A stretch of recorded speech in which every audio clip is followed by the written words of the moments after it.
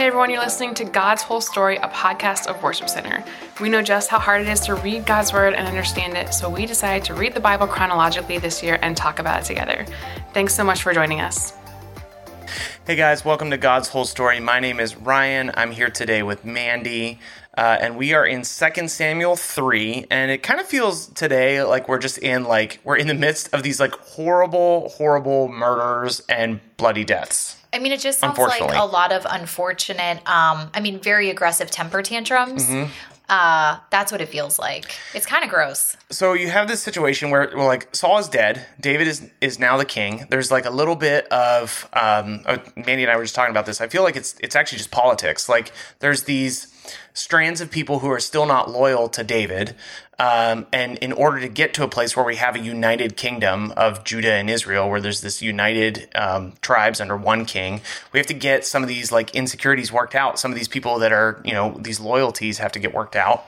And they're almost worked out. So Abner's like, you know what?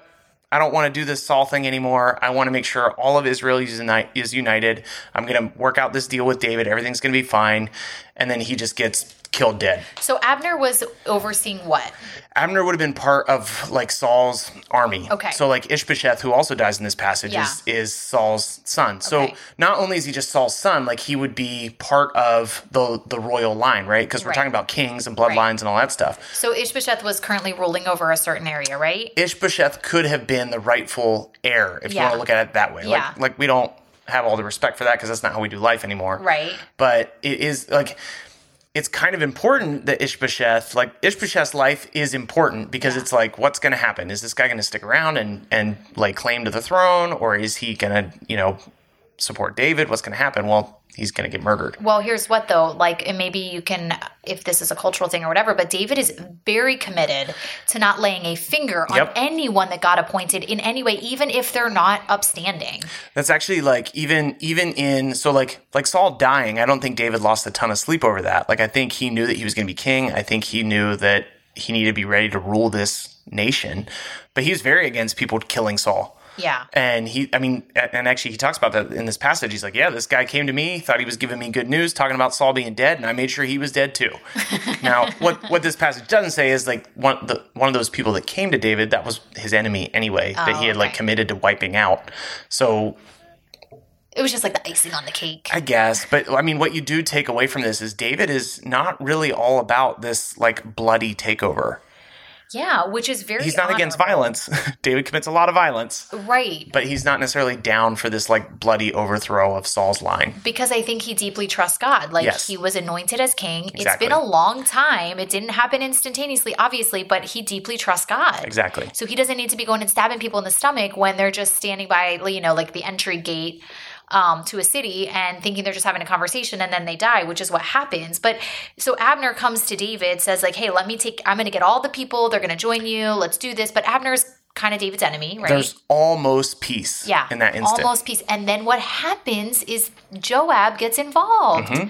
And he goes, wait, don't you think that Abner was just spying on you?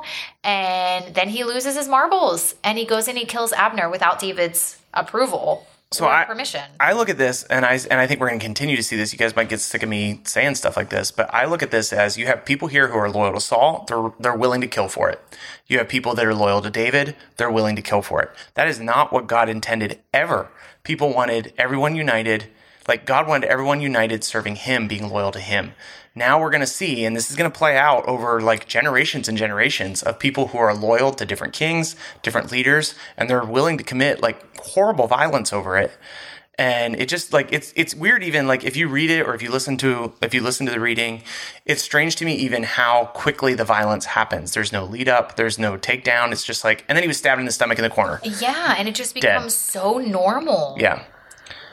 I do not think that's ever what God intended. And I think it's the result of people just really wanting something else to be loyal to. We've seen this over and over. They want to follow an idol. They want to follow a king. They want to follow, whatever it is. And the leaders have so much influence because then it talks about when it's setting up the murder of Ishbosheth, Saul's son, it said when he heard about Abner's death, he lost all courage and all Israel became paralyzed with fear.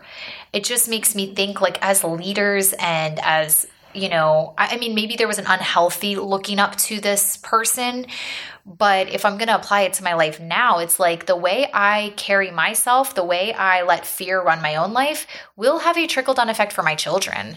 So if I'm operating in a spirit of fear, I shouldn't be surprised if my kids are dealing with anxiety and fear and all of that stuff. And so it reminds me like, yo, Mandy, get your mind right. Keep your eyes fixed on Jesus because it matters not just for me, but for my children. And I think a lot of those fears can come out of things and situations and instances where our loyalties lie in the wrong place. Oh. So, it remains the same. Obviously, we're not picking kings, so to speak, even though we kind of do sometimes. Yeah. The charge remains the same for us to stay loyal to God and what Yes. God is doing and what God's kingdom is up to. It's very tempting to get wrapped into all these other things. And a lot of times those fears, those insecurities, they come out of the wrong loyalties. Yes. Yeah. Ryan, that was so good. We should just end on that note. Hey guys, we are enjoying this. I really do enjoy the story of David and everything that comes out of all these kingdoms that we're going to see take shape. So I hope you're enjoying this as well. We will see you again tomorrow as we continue into 2 Samuel. Can't wait. See you See ya. then.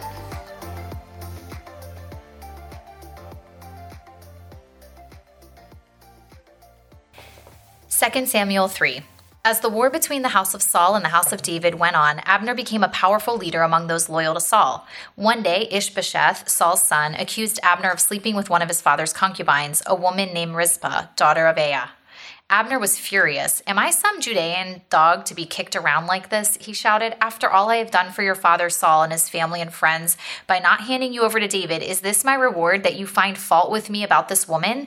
May God strike me and even kill me if I don't do everything I can to help David get what the Lord has promised him.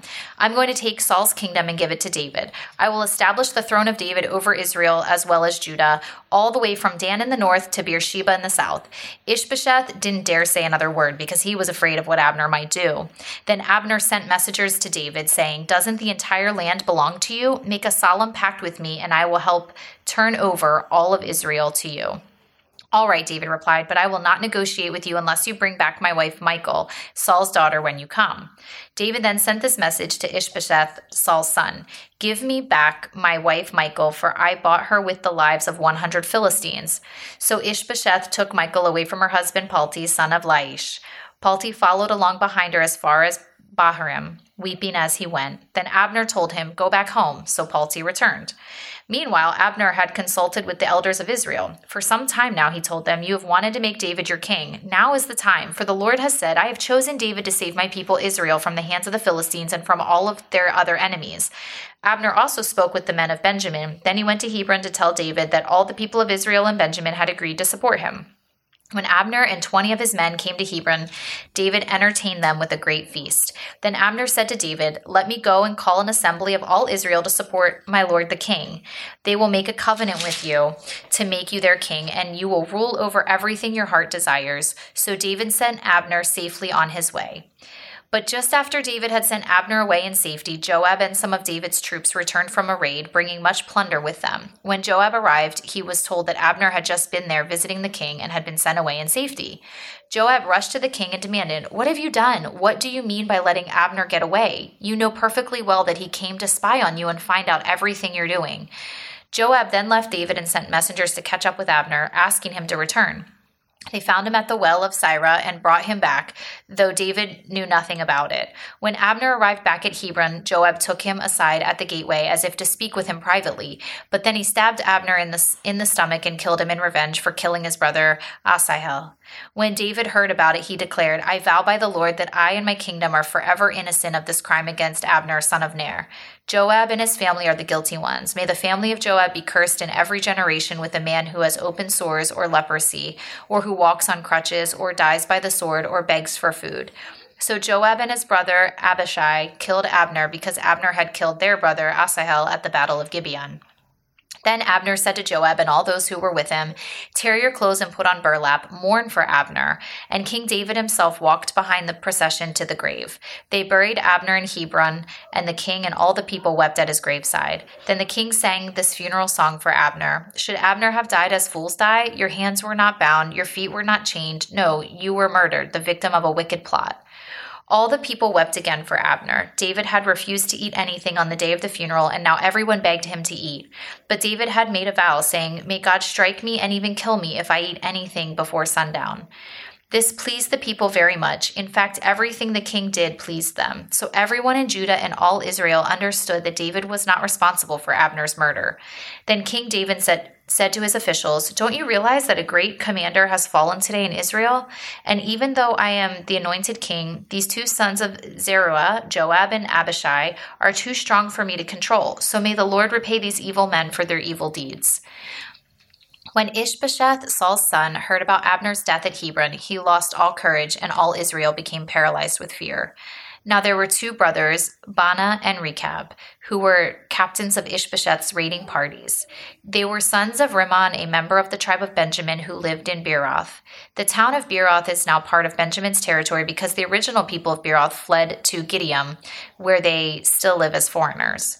One day, Rechab and Baanah, the sons of Rimmon from Beeroth, went to Ishbosheth's house around noon as he was taking his midday rest.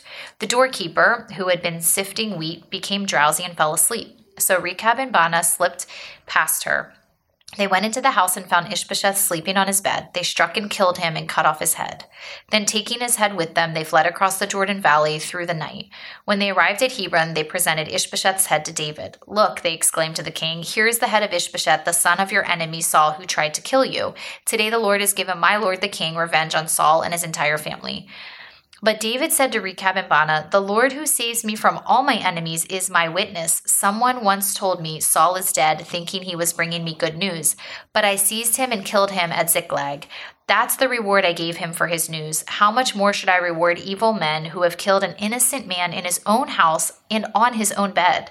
Shouldn't I hold you responsible for his blood and rid the earth of you?" So David ordered his young men to kill them, and they did. They cut off their hands and feet and hung their bodies beside the pool in Hebron. Then they took Ishbosheth's head and buried it in Abner's tomb in Hebron. Hey guys, this is Ryan, and I hope you are getting a lot out of God's whole story. It means a lot to us even as we are reading through God's Word every single day in the order that it happened. If you want to go ahead and follow us, you can find us on Instagram and Facebook at God's Whole Story Podcast. We would love it if you would share this thing with your friends or people that you know, or just share what's sticking out to you. You can either send us a DM, or you could actually email us at podcast@worshipcenter.org. You can email us if you have any questions, if something stuck out to you, if you'd like us to pray for you, and if you want a Bible, if you don't have one right now, or if you want a copy of the one that we're using to go through God's whole story, we'd be happy to send that to you. So go ahead and reach out to us in any way that you'd like. We'd love to hear from you. Have a great day.